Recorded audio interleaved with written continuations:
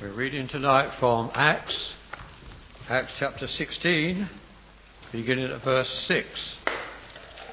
I haven't got a church Bible in front of me, but I think it's on 1111. Even I can remember that. 1111, Acts chapter 16, beginning at verse 6. Paul and his companions travelled throughout the region of Phrygia and Galatia, having been kept by the Holy Spirit from preaching the word in the province of Asia. When they came to the border of Mysia, they tried to enter Bithynia, but the Spirit of Jesus would not allow them. So they passed by Mysia and went down to Troas. During the night, Paul had a vision of a man of Macedonia standing and begging him, "Come over to Macedonia and help us." After Paul had seen the vision, we got ready at once to leave for Macedonia, concluding that God had called us to preach the gospel to them. From Troas we put out to sea and sailed straight for Samothrace, and the next day to Neapolis. From there we travelled to Philippi, the Roman colony and leading city of that district of Macedonia, and we stayed there several days. On the Sabbath we went outside the city gate to the river, where we expected to find a place of prayer. We sat down and began to speak to the women who had gathered there. One of those listening was a woman named Lydia, a dealer in purple cloth from the city of Thyatira, who was a worshipper of God. The Lord opened her heart to respond to Paul's message. When she and the members of her household were baptized, she invited us to her home. "If you consider me a believer in the Lord," she said, "come and stay at my house." And she persuaded us.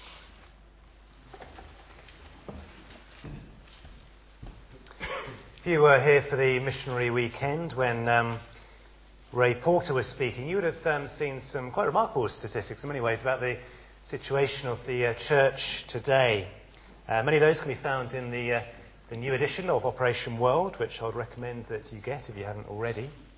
And what is clear from what he showed us was that Europe, rather than being the missionary sending continent that it once was, is now very much the recipient of missionaries from other parts of the world. And I think there's a map hopefully coming up behind me which will show how that is the case. But whilst Europe has become almost a continent of prodigals, if you like, it was from Europe that the gospel went out to the whole world. And I think we owe a lot of our European civilization, if you like, to the gospel. If we think of what we know in terms of human rights, of law, of medicine, education, etc., it's from that Christian heritage. And that gospel in Europe was planted by a small group of Christians, led by Paul, who followed a vision of a man calling out to them to cross a small sea in what we now know as northern Turkey. And the cry was, "Come over and help us. Come over and help us." And Paul and his companions knew the greatest help that the people in Europe needed was to know Jesus Christ, to know the salvation that he can bring. And so as they responded to that call, the church in Europe was planted. As Jesus said himself, it started the smallest of seeds, a mustard seed, which grew into a tree. Well, in this new sermon series we are looking at the spread of the gospel, and in particular we're looking at Paul's second missionary journey to Europe, which these chapters of Acts cover.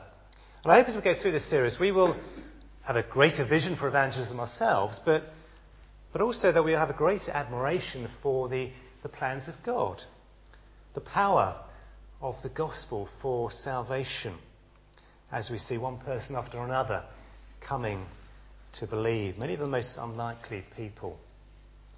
For the benefit of those like me who like to see things on a map, to visualise them, to know where you're going, I can't keep it in your head, we should have a map here of Paul's first missionary journey, and this is where he set off from. And this is the first missionary journey where he went via Cyprus, Paphos, over here to Pamphylia, up to Lystra, Derbe and back again, and I'll have a shortcut here. That was the first missionary journey.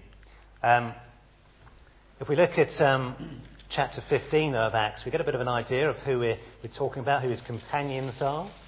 And at the end of chapter 15, we're told that the church here chose 2 leaders, Judas and Silas, and sent them with Paul and Barnabas to go to the churches in Antioch, Syria and Cilicia. And having strengthened and encouraged the believers there, it says Judas and Silas returned to Jerusalem while Paul and Barnabas remained in Antioch. Now that's where Paul and Barnabas had their little bit of a disagreement about who to take with them. And they ended up going separate ways. Paul went with Silas through Syria and Cilicia with the purpose of strengthening the churches. And when he got to Lystra, he met Timothy and persuaded Timothy to come along with them. As they travelled from town to town, we're told that the churches were strengthened in the faith and grew daily in numbers. And notice how those two go together. They were strengthened in faith and they grew in numbers. So where do they go from there then? Well, it says they travelled throughout the region of Phrygia and Galatia. And I think if we can have the map up, the second missionary journey.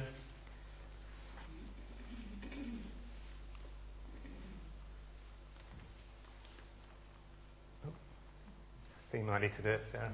Good. There we go. Should be coming up shortly in a minute. Okay, this is where we go next. They travelled throughout the region of Phrygia and Galatia. Why? Because verse 6 of chapter 16 tells us they were prevented by the Holy Spirit from preaching the word in the province of Asia. They pushed at the door of Asia and they found it was shut. And now if you think how strategic Ephesus would have been, that's down here, and they are here, you would have thought, why would God not want them to spread the gospel there? Why didn't he want them to go directly there? Why wouldn't God want the gospel to be preached anywhere, really? Why would he stop them doing that? Well, we'll come on to that in a bit, but what do they then do? Well, they come to the border of Mysia. Up here, they try to enter Bithynia. They want to maybe spread the word there. But again, it tells us here the Spirit of Jesus would not allow them to do that. And so once again, the door was shut. And so we're told that they passed by Mysia and went down to Troas, which you'll find up here. And it's in Troas that Paul had the vision of a man from Macedonia, Macedonia being this area up here, calling over to them, come over to Macedonia and help us. And after Paul had seen the vision, at night time, presumably the following morning at breakfast, maybe he got together with the others and explained what he'd seen. And they all agreed this must be from God. And they prepared to set off. And this is where they were joined by another person, that is the writer of the book of Acts, that is Luke, because it now says, we got ready at once to leave for Macedonia, concluding, or convinced, in verse 10, that God had called us to preach the gospel to them. And as if to confirm this calling, as soon as they put out to sea, it says they sailed straight to Samothrake, the island of Samothrake. In other words, they found this wind, this steady wind, which took them straight there. And then the next day on to Neapolis. Now, I'm not a sailor, but I did a little bit of windsurfing a few years ago, and I may have told you the story before of how I once got stranded out at sea. And if you know a little bit about windsurfing, it's quite hard work, particularly when the waves are a bit choppy, the wind is gusty. You have to climb onto the board in the first place, you have to pull this sail up, and when it's covered in water, it's quite a heavy thing to pull up. You get going, and then if it's gusty, the wind will just sort of throw you into the water again. You climb up again on the board, you pull this sail up, you get going again, the wind will sort of keep going, then it'll stop, and you fall backwards, and you get up again. And after a while, you feel totally drained. Your energy's gone. And that was the case for me. I was almost at the end, and I prayed to God, look, if you don't get me in this time back to shore, I'm just going to have to lie on this surfboard and wait, hopefully, for somebody to come and pick me up. And as I prayed, I gave it one more go, and I got a steady wind, no gusts, the waves were okay. I went all the way back into shore and lived to tell the tale. But that was a steady wind that took me into shore. And I think what is going on here with what he's saying is this straight wind which took them is that God is confirming, this is where I want you to go. You've heard the call. I'm confirming to you now, and I'm going to make sure that you get to where I want you to go. You're on the right path. Just follow my leading. And if we think about what can we take away from this story today about the way the Spirit guides us. First of all, we see here that Paul and his companions have a calling. And that calling is to preach the gospel. They've been called by God to do that. They don't know where, though. They know they have to strengthen churches. They know they have to preach the gospel so that people will come to faith. But the question is, where do we do that? There's a huge mission field out there. Where, God, do you want us to go? And at one level, they are expected to use human wisdom to develop some sort of strategy. As we saw on that map, if you're in Iconium, why not go to Ephesus? There's a big centre there, strategic. Why not go there? But the door was shut. Okay, so where do we go next? Let's travel around the area, and after that, let's try somewhere else. But again, the door was shut, so let's move on to Troas.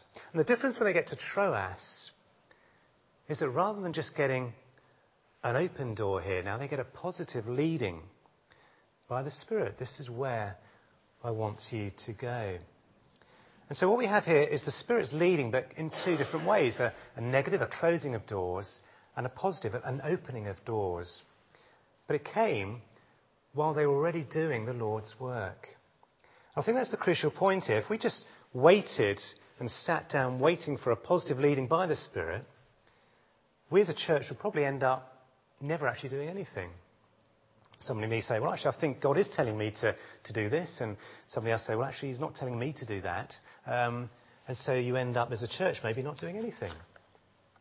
Alternatively, we just went off and did anything, our own thing, and never consulted the Lord and prayed about it and committed it to him. We would probably end up doing an awful lot, but it would be pretty unproductive. Paul and his companions didn't wait for the Spirit before they did something. They set off. They knew their basic calling to preach the word, and so they set off and looked for the Spirit's guidance along the way.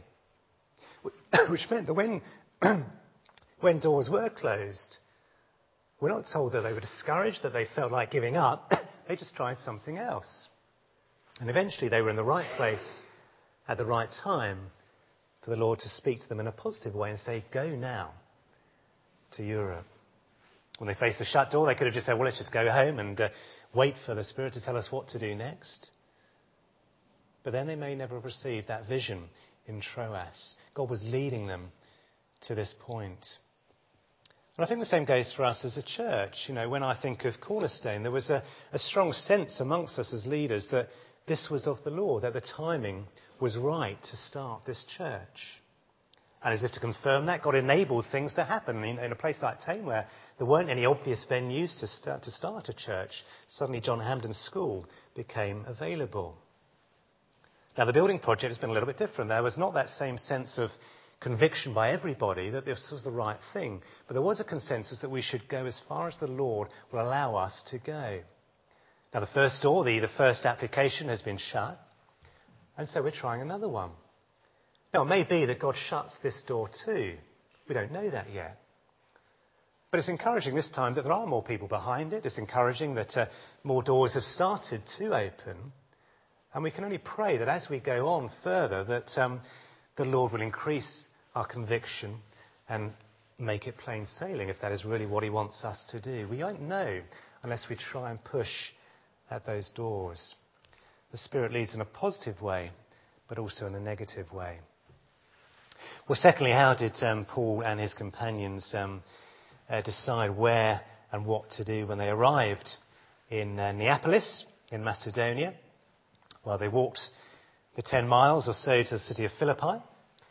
Philippi, a city named after the father of Alexander the Great. What do we know about Philippi? Well, the passage doesn't tell us much. It just tells us it was a Roman colony. And as it tells us, it was the leading city of Macedonia. Now, if we read the commentaries, we can find out that this was a gold-producing region. It was on the main road leading from the eastern provinces all the way to Rome.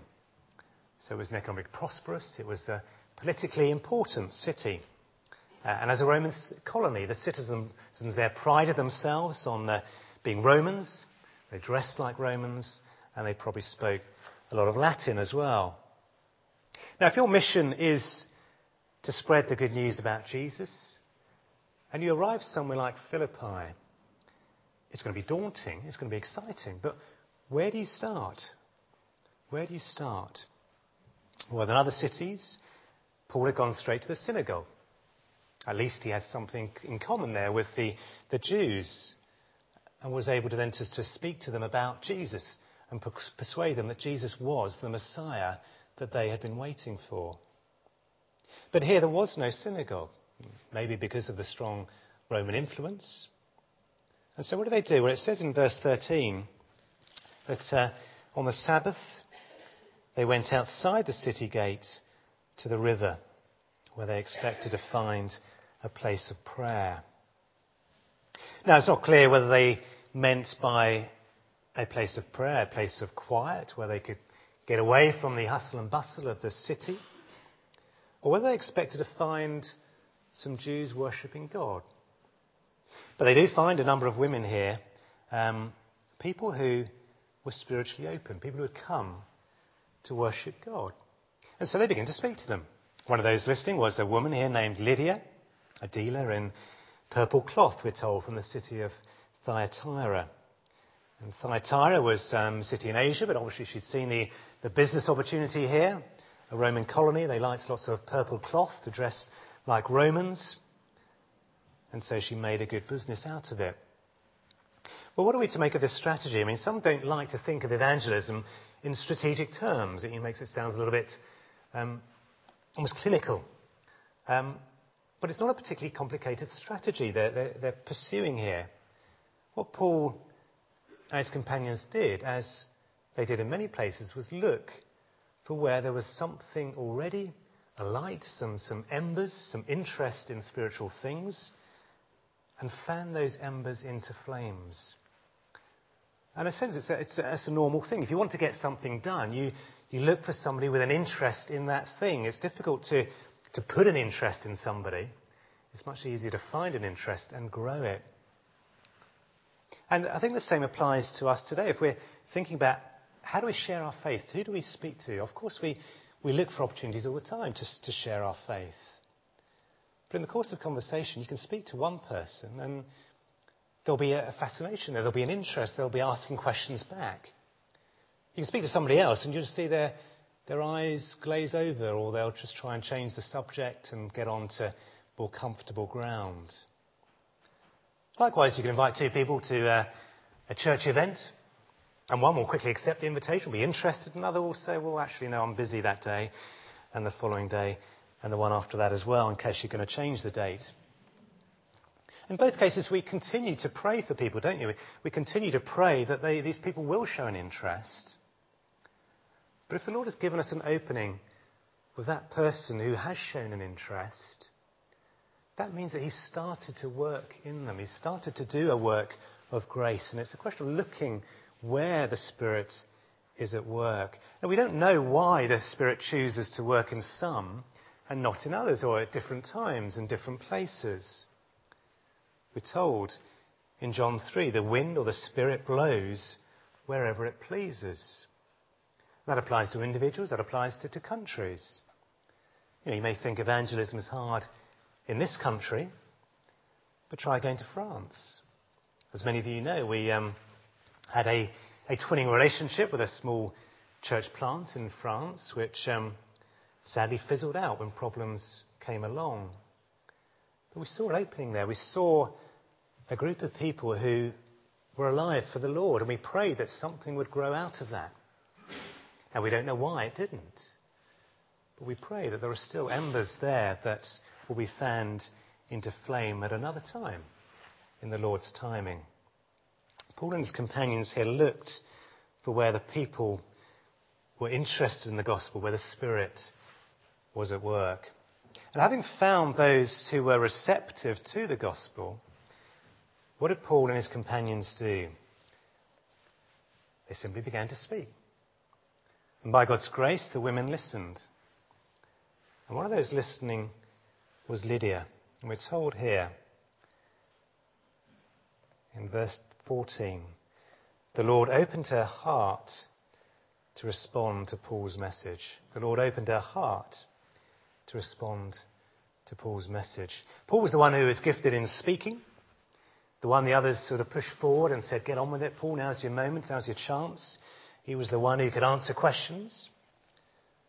Paul was the one who gave the message. It wasn't Paul's message, though. It was the message that Jesus was the Messiah, that Jesus died, that he rose to life, that we may be forgiven, that we can have eternal life if we trust in him, if we follow him. The others there, I'm sure, were praying quietly as Paul spoke. I'm sure they would have been having other conversations around with others there. And that message of Paul's here was the same wherever he went. He may have emphasised different things at different times, depending on the people who he was speaking to, depending whether they were Jews or Greeks.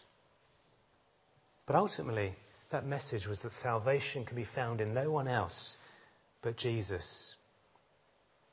That message will be received differently.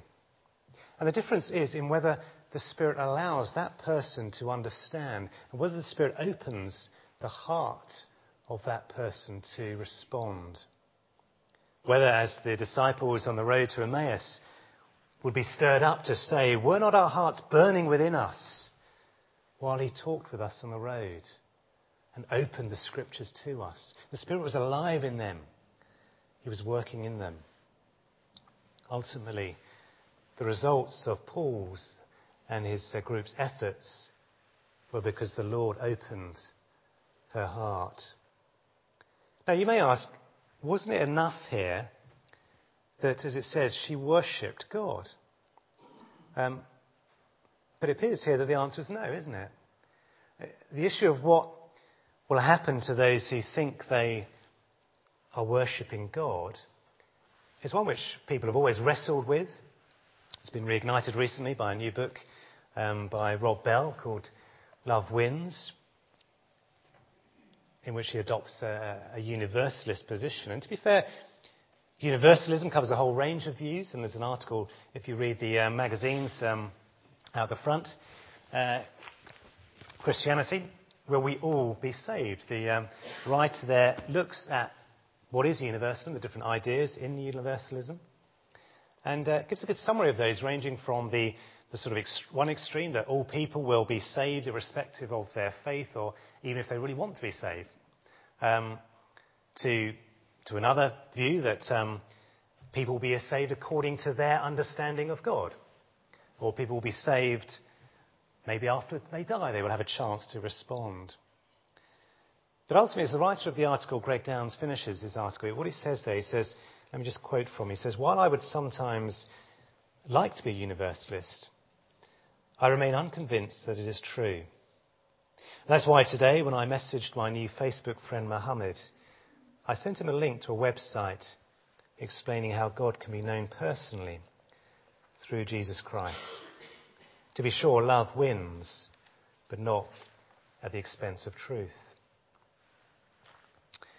The Lord opened Lydia's heart to respond to the gospel message. And finally, open hearts lead to open homes. She responded by being baptized, baptism being that very visible symbol of an invisible grace. It's demonstrating on the outside what God has done within us.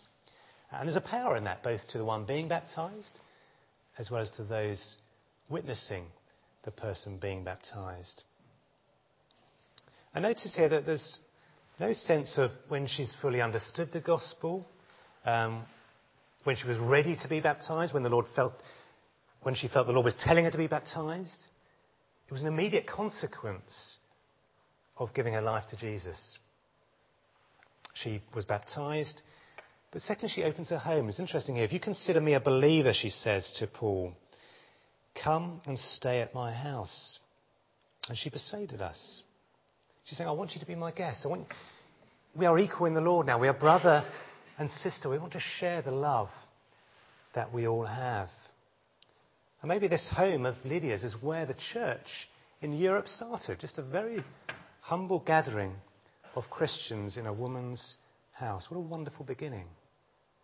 That hopefully should encourage us as to the potential that our homes, that our streets have for the gospel.